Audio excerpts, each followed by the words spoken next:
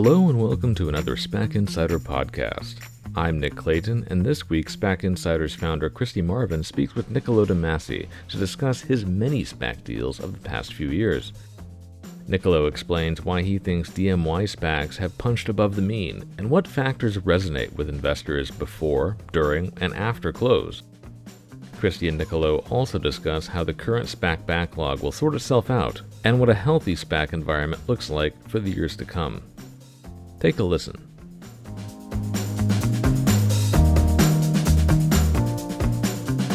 So thanks, Niccolo, for joining us today. I'm excited to get into it and talk a little SPAC shop. But before we start, though, I wanted to give you a proper introduction. So for the benefit of listeners, we have Niccolo de Masi on the podcast. Niccolo has headed up 5 DMY technology SPACs, all of which he was CEO, with one additional SPAC currently in registration with ADMY Technology Group.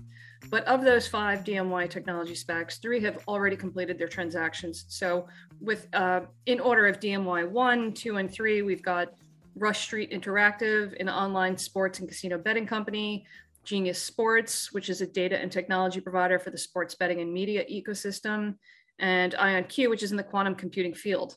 But DMY4, which will be headed to a shareholder vote shortly for its combination with Planet Labs, which should happen relatively shortly. And you also recently priced DMY5 back in October of this year, which is currently out searching for a target company.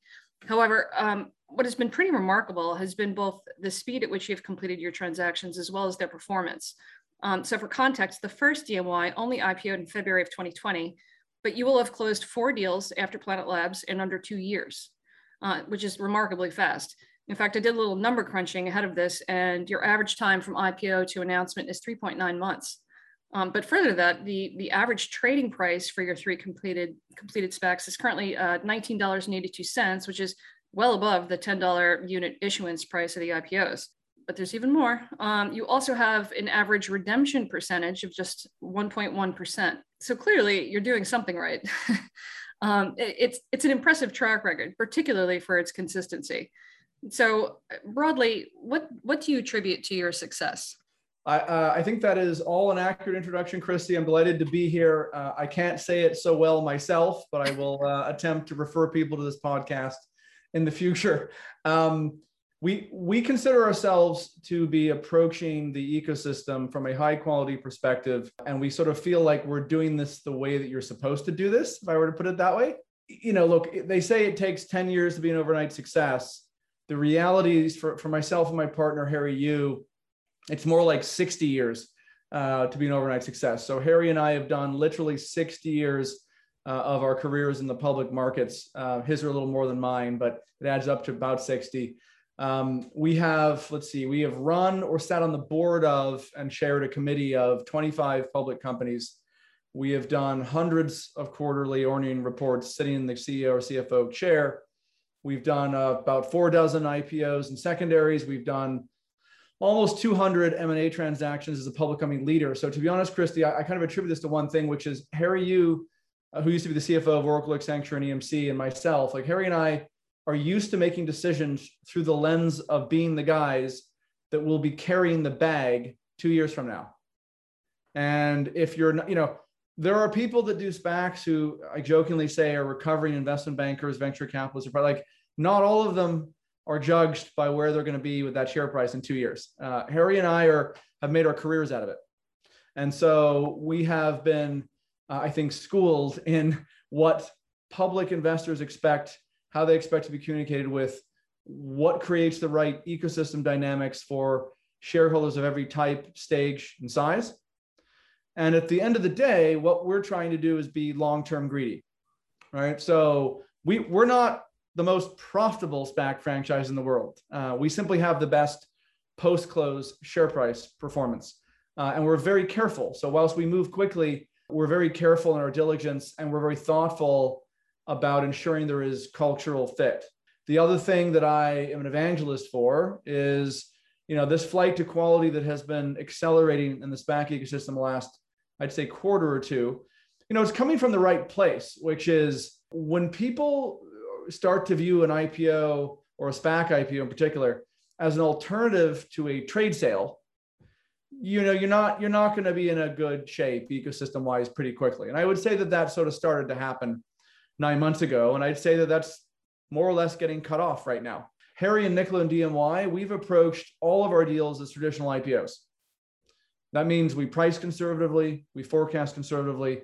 And if you look at what's driven our share price performance, it's fundamental beat and raise every single time. If you look at where we raise pipes at relative to where we are, even at the close, let alone the first or second or third earnings call, we make sure that every generation of shareholders can participate and do well. So whether or not you're a DMY IPO shareholder or a PIPE participant or investor, or you buy the stock in the open market after it's announced, or you buy the stock after the first earnings call, all of these people have to do well. And at the end of the day, we're proud of the fact that if you look at the shareholder bases that we've created, particularly 2 or 3 earnings calls after our IPOs close, they are of a virtually identical caliber that you'd expect from any other IPO mechanism. So if you do direct listing or an S1, you're going to end up with a roster of people that looks the same as what we've done. And that's, I think, sort of testament to our approach. And yes, it's a consistent performance. We don't overpay for things. We price fairly for everybody. We forecast fairly. And all of these things, Chris, you're going to laugh. They're easy to say and apparently very hard to do, because there are 500 or whatever the number is of SPACs below us in the league table that aren't doing this, right? They're doing something else. Last thing I'll say is, this is a unique asset class with a unique set of skills. And what Harry, you and I have been doing our whole careers is leading public companies with a lot of inorganic growth. So we know we've made mistakes too, right? I mean, we're just not making them now. We did them 20 years ago or 40 years ago. There's a whole other generation of people who are learning on the job right now, attempting SPAC IPOs. And I always say, look, it's kind of like brain surgery. You don't hire the cheapest guy who's learning on the job. that's probably not the way to do it. You know what I mean? Right? Like, how many times are you going to IPO your company? So yeah, I mean, it's been interesting as we have driven consistent success. We obviously have a big track record with investors. Success begets success, but we're very focused on maintaining our position, our consistency, and being long-term greedy. So you've seen us stick to the same size zone. You've never seen us rush out and raise a $600 million, $1 billion SPAC. Like we know where we are good and where our investor base, will follow us, and also where Harry and my skill sets resonate most powerfully with entrepreneurs or CEOs on the partner company side. And I refer to them, I refer them as partner companies. Other people call them targets. That's not the right mentality. Right? Like this is a partnership. And if we don't all decide how we're going to win together, we're probably not going to win together. If everyone's trying to do something different in the deal, it's probably not going to go that well. Right? So cultural fit, Christy, first and foremost, it actually drives a higher percentage of long-term success in the public, markets than most people tend to ascribe. Well, you bring up a lot of good points. In particular, you mentioned experience, right? Like, and you wouldn't exactly want the cheapest brain surgeon or the one with the least amount of experience. But let's talk a little bit about warrants, right? Because sometimes the warrant size sort of indicates experience. You've done 5 SPACs. Your first had a half warrant. Your second had a third warrant. Then it was a quarter. Then it was a fifth. Yeah. Right. Exactly. We kept going. Yeah. So I guess my question to you is, like, does warrant size actually matter when negotiating with a company? Does it affect the outcome of a deal? And would you ever do a warrantless SPAC? So we're in a unique situation, to be candid, which is if you look at the top 10 best performing SPACs post close as a franchise, we're at the top of the entire league table. And I would say this, like, for anybody considering a SPAC IPO, I don't know why you would work with anybody who's not on that top 10 list, because they've all done more than one and they've all learned something. That's point one.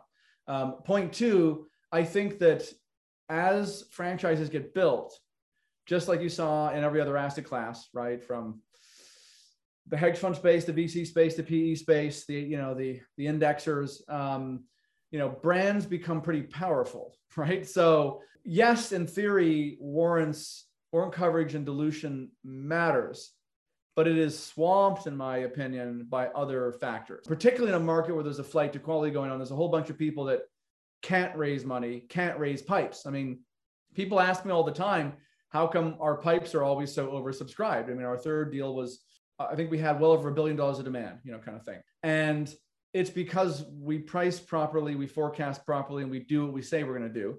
And when you do that quarter after quarter, people have a memory that they remember, right? And so these sorts of things for us are going to matter more, I believe, than most other things in and around the DMY franchise. For other people, if it's two people, two SPAC sponsors on their first deal, and they're both the same underwriter and they're both basically the same quality, like, yeah, it'll be a decider if one of them's at a half and one's at a fifth, if all else is equal. But in this industry, like with most things, there's a lot of things that are not equal, right? And so I think companies, who rushed out and hired sell-side M&A advisors have had all sorts of sometimes nonsense spooled into their heads. And a number of investment banks, and I sort of hold responsible the, in some cases, ridiculous issuance, not just the bankers and the lawyers, but also the accountants and everyone else that sort of aids and abets people that really have no business doing this, taking a crack at it, right? And I similarly think that, banks that have quote unquote gone sell side, like this M&A engagement, caused a lot of the issues that, transpired over the summer in Q3. And they are stabilized or stabilizing now, but fundamentally you don't hire a sell side M&A, advisor to run an IPO process. That's not how it works. And so we at DMY stay away from those. We don't compete with people who want to find out if my warrant coverage is higher or lower than yours, because that to me is not the right reason to work with us. What I always tell our partner companies is like, look, if you're looking to do this as an alternative to a trade sale, work with somebody else. That's not going to be us. We are here to build long-term, enduring public companies. We IPO things that are at $2-3 billion valuations, and we want to build $10-20 billion market cap companies in the next 5 years type thing. And so I'm very upfront with people, particularly now, when we've done 5 of them and we've seen that it works. We're not the easiest, the least demanding. We're not the cheapest probably, but we have Goldman Sachs and we get results and we know how to convert effort into reward. And almost nobody else in the ecosystem really knows how to convert effort into reward. You touched on this flight to quality. Where do you see this going in 2022, let's say, as far as like the sheer amount of new issuance? Do you think at some point there's some sort of brake put on it, either done from a regulatory standpoint or maybe just from a market standpoint? Maybe the market has some hand in slowing it down. Yeah, the market already has had a hand in slowing it down, which is there is a large number of SPACs. You'll know better than I because you track this stuff. And I only track the top 10, Christy. I don't know the other 490 or whatever it is, right? But there's a bunch of deals, that are in basically what I'd call market workout. There's a bunch of people priced poorly. The pipe's not going to stick. Deals have blown up. People don't get along. Things are getting repriced. People are trying to find backstops, all sorts of basically, call it debt for equity swap type behavior is going on for a lot of deals. So that is happening because people did not pursue a long-term get greedy and wealthy slowly approach. They went for something else. They overpriced. They found out that at the end of the day, if you win a SPAC IPO because you paid more than everybody else, that's probably not, going to be great for you or the company pretty soon, maybe even at the shareholder vote, certainly a quarter later. Won't be good for you on redemptions. And so investors are withholding capital is what I'm saying. Slowly but surely, investors across the board in all categories are withholding capital. And quite honestly, I'm cheering them on, Christy, right? I'm cheering them on. I think investors have to withhold capital for quality. They needed to demand the same approach that DMY uses. And so should everyone else who's a service provider to the ecosystem, right? Because we all need to clean up this ecosystem and keep it healthy if it's going to keep going, in its same state for the next decade. Yeah, I would agree with you. They're withholding capital on the back end, the de-SPAC. The problem is the IPOs on the front end, right? We priced 23 IPOs last week alone. I mean, that's Q1 of 2021 numbers. So there really isn't any break on the IPO front, and that's because a lot of these deals have just become an arb play. And so that to me is the more concerning part, right? Because we'll have just a ton of SPACs out searching with potentially poor quality D-SPACs. So I guess my next question to you is, do you foresee a ton of liquidations? Because I personally don't. I think there will just be a lot of deals that just I foresee a lot of zombies and a lot of workout, right? And so, and I do think, look, we put our time in the IPO, and we put our time in across the entire DMY lifecycle to make sure that we are getting fundamental investors who are here for the right reasons. And you can see that in our deals because our guys hold for the vote, and most of them, you know, basically no one redeems, basically, and people stick around, and they get, my investors are here to make 50%, you know, in 5 quarters, not 5% in 5 weeks or 5 days. Not everyone can say that. Very few people can say that, but we've obviously done it and proven it. I would also point out that a lot of those IPOs you referenced for last week or whatever, like I would bet an unfathomably high percentage of those have what I call some unnatural structuring going on. So there's all sorts of weird stuff going on, right? There's people that are, I would just say, basically bribing people with, you know, free founder shares. There, you know, I've heard all sorts of convertible. I've heard all sorts of nonsense. We don't do that. We're very vanilla. And honestly, I think anyone who kicks the can from the IPO to the back end is going to find out what a poor decision that was. So think about this, how this works. So I have a quality shareholder base, and I'm going through a D-SPAC, and my guys and gals here for the right reason. And your team was just here to make 5 cents, right, on the ARBs, right? Like you're going to end up with a redemption mess and to work out, and you won't end up making any money either. That's the irony here, is the SPAC sponsors that do that will end up giving away all of their founder economics to get the back end done, right? So it'll become a Pyrrhic victory, right? And so I'm predicting a lot of Pyrrhic victories in 2022 and 23. So a lot of Pyrrhic victories where there's a whole slew, a whole class of SPAC sponsors that will be one and done, never again, right? There will then be another chunk of them that are zombies. So they run out of time, couldn't get something done. They've got a little listed shell with 10 million bucks in it. They'll be the zombies. I agree with you. There'll be relatively few total close-up shops in 2 years, because that's not what people do. What they do is they go back and they give up founder economics and they get extension after extension, and they try and find a lemonade stand. Right. But, you know, you're just not going to compete with the big girls and the big boys, as I sort of put it, right? This is the same for me as everyone's a venture capitalist. I mean, I can invest in my cousin's lemonade stand too, right? But I'm not Sequoia, right? And so what's happening already is flight to quality and brand. And the irony is, in a world of clutter, brands and track records matter exponentially more. When you don't, you know, I built some of the first games and apps for the, you know, the Apple and the Android app stores 12 years ago. And people used to say in the .com boom, you might remember this, you know, the .com boom, people were writing in the 90s about how, you know, this could be the death of the brand. You know, you don't need yellow paint. Like you just go online, you search for a plumber. Now, of course, what happens in a cluttered world of the open internet or the Apple App Store with 3 million things, people go like, well, I don't know who to trust. I don't know who to work with.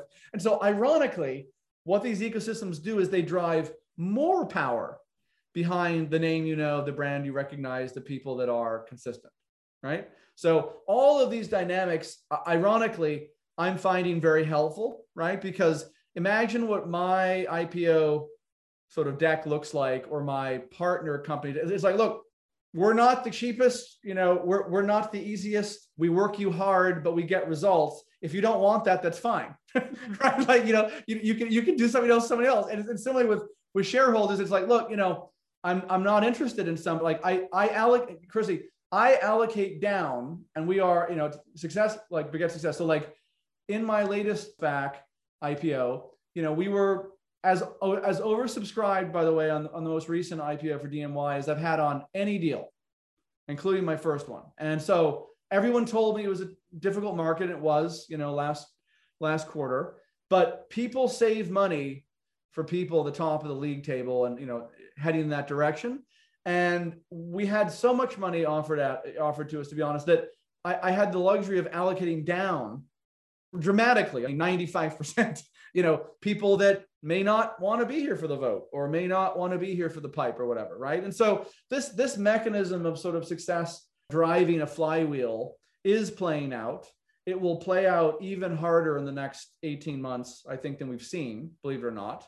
There'll be successive waves of what happened in Q3, probably, every year and every sort of crop.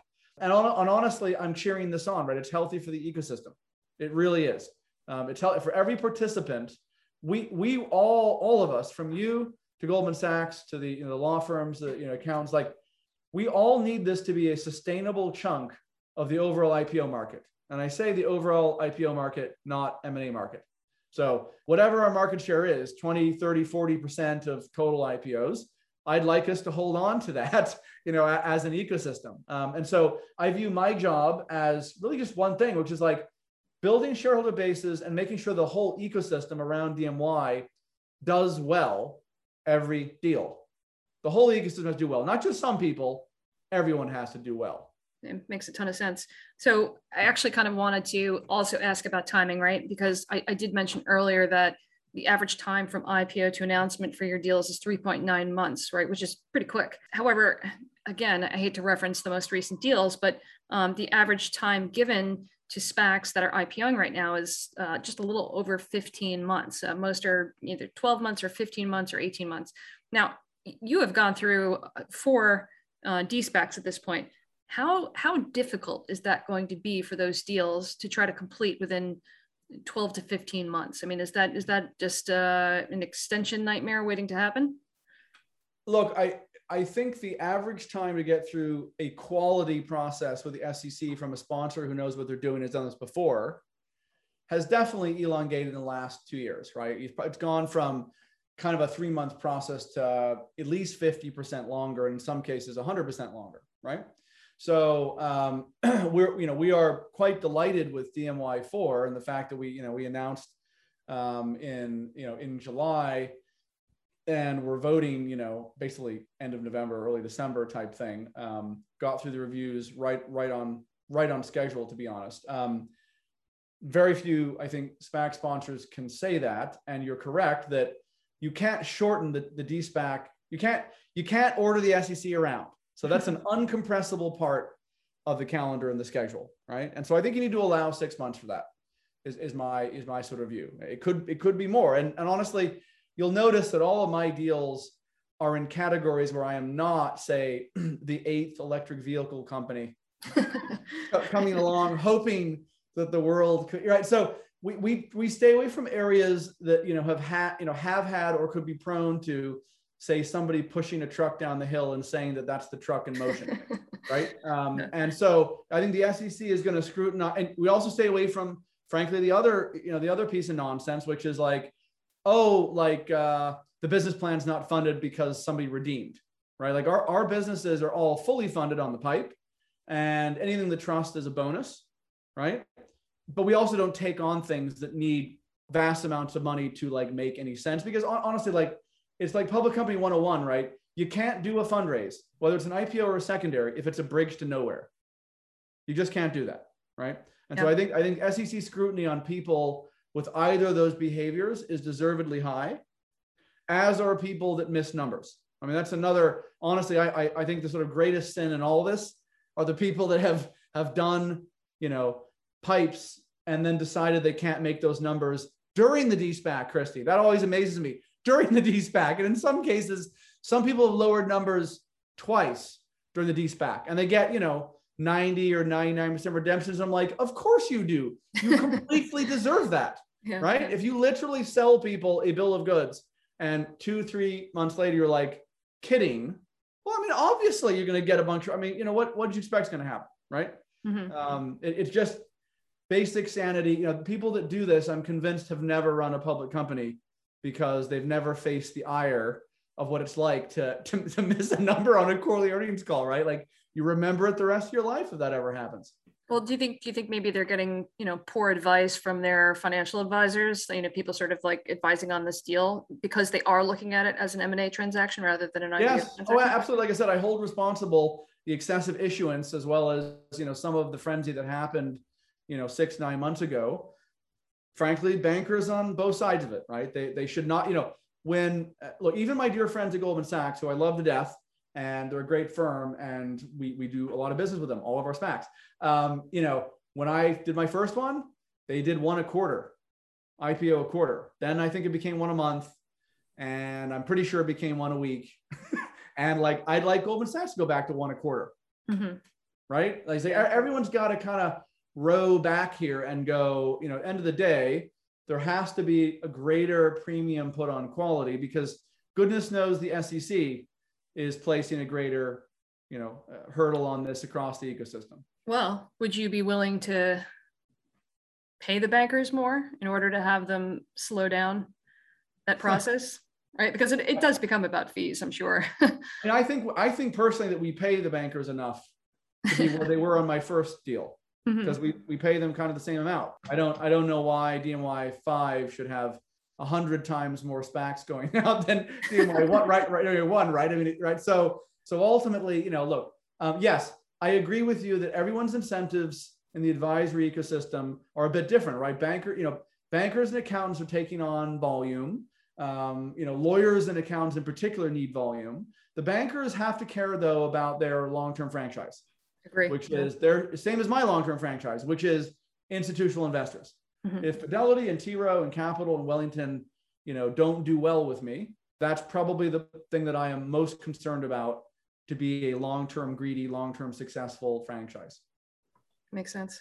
There's one area we haven't talked about, right, which is retail. You're very popular on Twitter. The retail crowd definitely likes the DMY deals for sure. But what are the challenges of negotiating a deal that you do know will probably appeal to retail? Is that challenging to negotiate a deal? And how do you sort of work your way around that? So we love our retail support base. Believe it or not, our allocation in the IPOs, the pipe, like, you know, it's close to zero, right? So if you look at why redemptions are low in our shareholder votes, you'll notice we never have to come back for a second attempt at the vote. And that's because it's like a 80, 90% institutional base every time. I literally look down the list and go like, these are 20 people we're going to meet with and call. I'm not saying that I don't make an effort to provide a feedback loop with retail investors. We absolutely do. They like our deals for the same reason Fidelity does. And they've led 2 of our pipes. BlackRock's led 1. I mean, you know, everyone likes our deals, Christy, because they've doubled.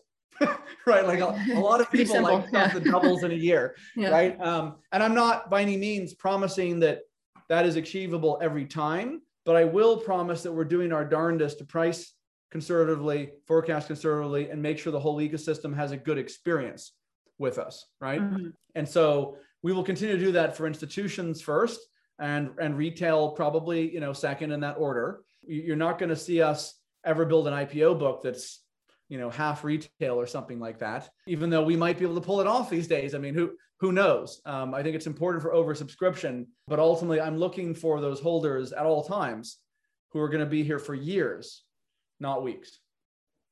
Yeah, agree. And so it's honestly, to answer your question, it doesn't factor into my negotiation with the business at all. Not once, and it never will, because at the end of the day, what I'm trying to do is the same thing that Goldman Sachs or Morgan Stanley's doing for a premier tech IPO. I am trying to make sure that, you know, the response out of the gates and a year later and 2 years later is going to be, you know, up and to the right in quality every step of the way, so that whether you're retail buying our stock or you're Fidelity buying the pipe or you're Wellington buying after the close, everyone can say, hey, for my hold period, I'm going to have a good experience here. Makes sense. So I'm going to pivot a little bit here. So it's, obviously SPACs earlier this year, Q1 in particular, and late 2020, everything was trading straight up an announcement, which was, I imagine, significantly easier to talk to companies. How is the posture of companies right now? I mean, obviously you're in the market with DMY 5, looking for a partner, not a target, a partner. But, you know, how has the posture changed? Maybe it hasn't for you because, you know, as you said, you know, you do have a history of success, but I have to imagine it's gotten a little bit more challenging talking to companies about going public with a SPAC right now. Is that the case? Yeah, there is no doubt that there is a class of businesses. So look, we look, you know, our methodology for finding a business, to be honest, Christy, is like, hey, if you can pull off an S1 IPO or direct listing in 2 years, I might want to talk to you now. That's effectively what DMY has done every single deal, right? Is like, just pick a great business, a year or two early. I think there's a class of businesses, that definitely, when they're a year away, are starting to go, I don't need the drama around this, right? And I don't want to be swept up in the drama. And I don't want a sell side, M&A bank telling me that I should run an auction process of 20 SPACs, right? And so there are some companies that are rightly saying, look, I think, SPAC market share, it was 50% of IPOs, I think, over the summer or at some point this year. My prediction is that that's going to drop, not increase. I think it's going to be more like, 30%. It's probably a third of IPOs long-term. It's not half, I think. So it'll be driven by CEOs, founders, but boards also, and shareholders are getting, I think, a little bit more involved around how they're writing checks and what their checks are associated with. I think underwriter quality has come to the forefront. I mean, why would you ever do a SPAC IPO with a tier 3 underwriter if there's a tier 2 underwriter that will do a normal IPO in 6 or 9 months, right? And so a balanced view is definitely transpiring. Does it impact DMY? I mean, you're correct. Like, if we're able to cream off the top few percent of deals, you kind of are going to hang in there with the cream of the crop at all times. But absolutely, I mean, there are businesses that I think have grown understandably more skeptical about a number of features. And, look, I have been a little disappointed by some institutional investors who, have had bosses, CEOs of their firm being as indiscriminate as anything, right? So there have been people who have been handed down orders in some places about, sell all your pipes, Really? sell all your positions. I mean, that kind of thing has, well, over the summer, I think that definitely happened. In Q3, that definitely happened. I think, you can't get these kinds of performances. If you look at, what you track, you can't get that level of performance without people saying things like that, right? And so I like to work with, institutions that take the long view, that are here for the right reasons, that have been in this market a long time and will be in this for the long term. No doubt that there was a downward fluctuation in company perception last quarter. Will it stabilize in Q4 and Q1? Probably, but it'll stabilize at a lower level, which will pressure all the other dynamics you and I have been talking about for the last few minutes, right? So it will pressure who gets turned into a zombie, who's on their first SPAC, and all that kind of thing, right? I would argue to some extent, Christy, there used to be a SPAC IPO oligopoly between kind of Citibank and Deutsche, right? Today, it's hard to not think that Goldman Sachs and Morgan Stanley haven't stolen some of that thunder, right? So they've been able to pick off the top 10% of, sponsor teams kind of thing, right? And so I would say JP Morgan now too, right? I mean, it's definitely more distributed. Yeah. Yeah. Well, but I mean, people that used to not do SPAC IPOs have brands, and they're cramming down people that don't have the same brand in certain categories. Same thing will happen here. We will cram down other people that don't have our track record, right?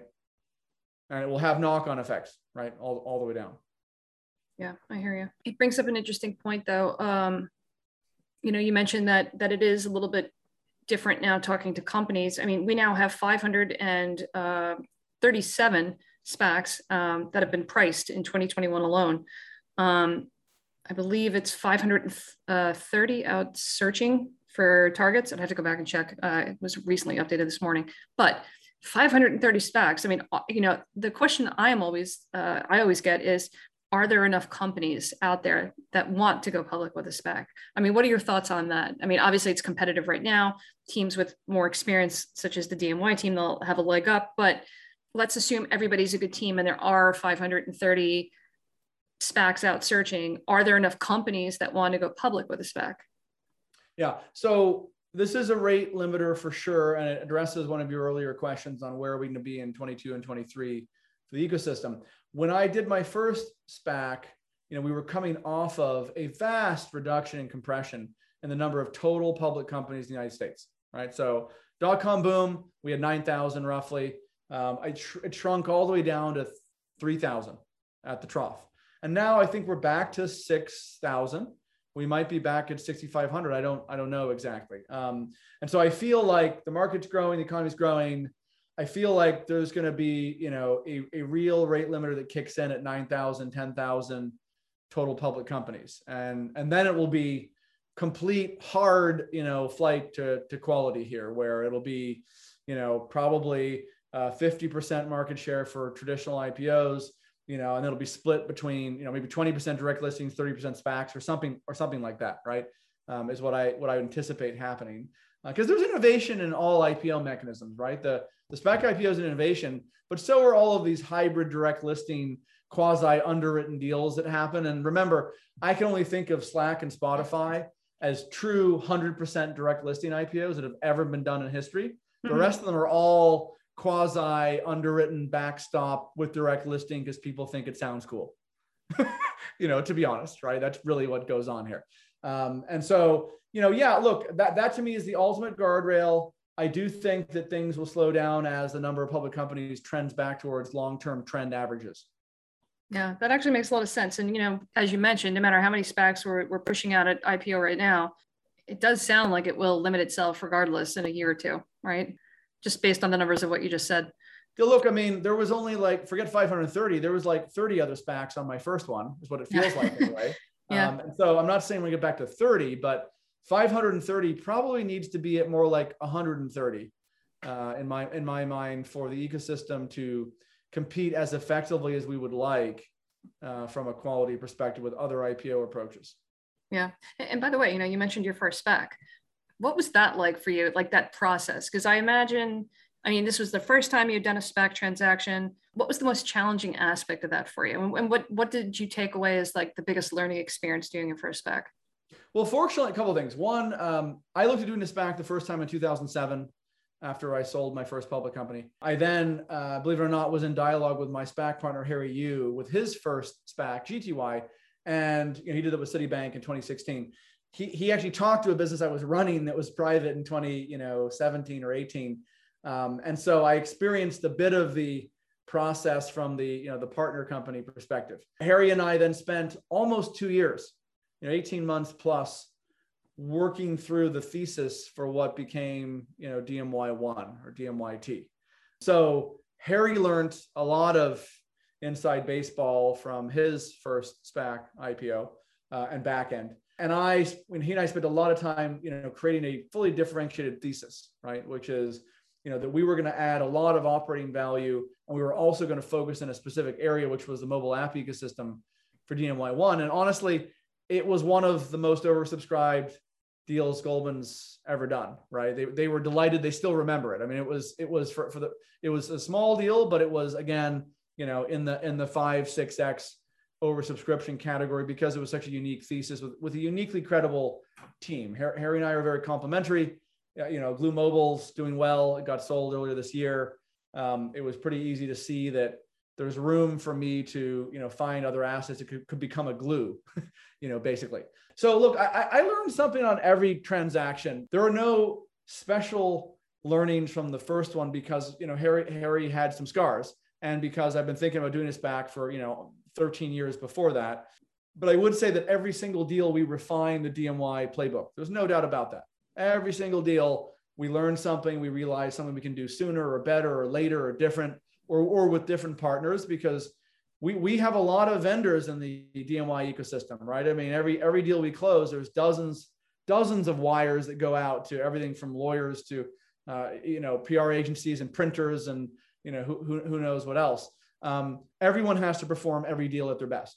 And so we keep tabs on everyone we have a big relationship with, from Goldman Sachs down to, smaller partners, if you will. And we look to make sure we always have the best people on each transaction that is appropriate to that IPO in that segment at that stage. Right. It's funny. I've always said SPAC experience counts, like big time. All right. So last question for you. What qualities do you think make the best SPAC teams? Deal experience, industry experience, maybe a combination of both? Or I guess I'm asking, if you were to boil it down, what qualities do you think are sort of necessary for a successful SPAC?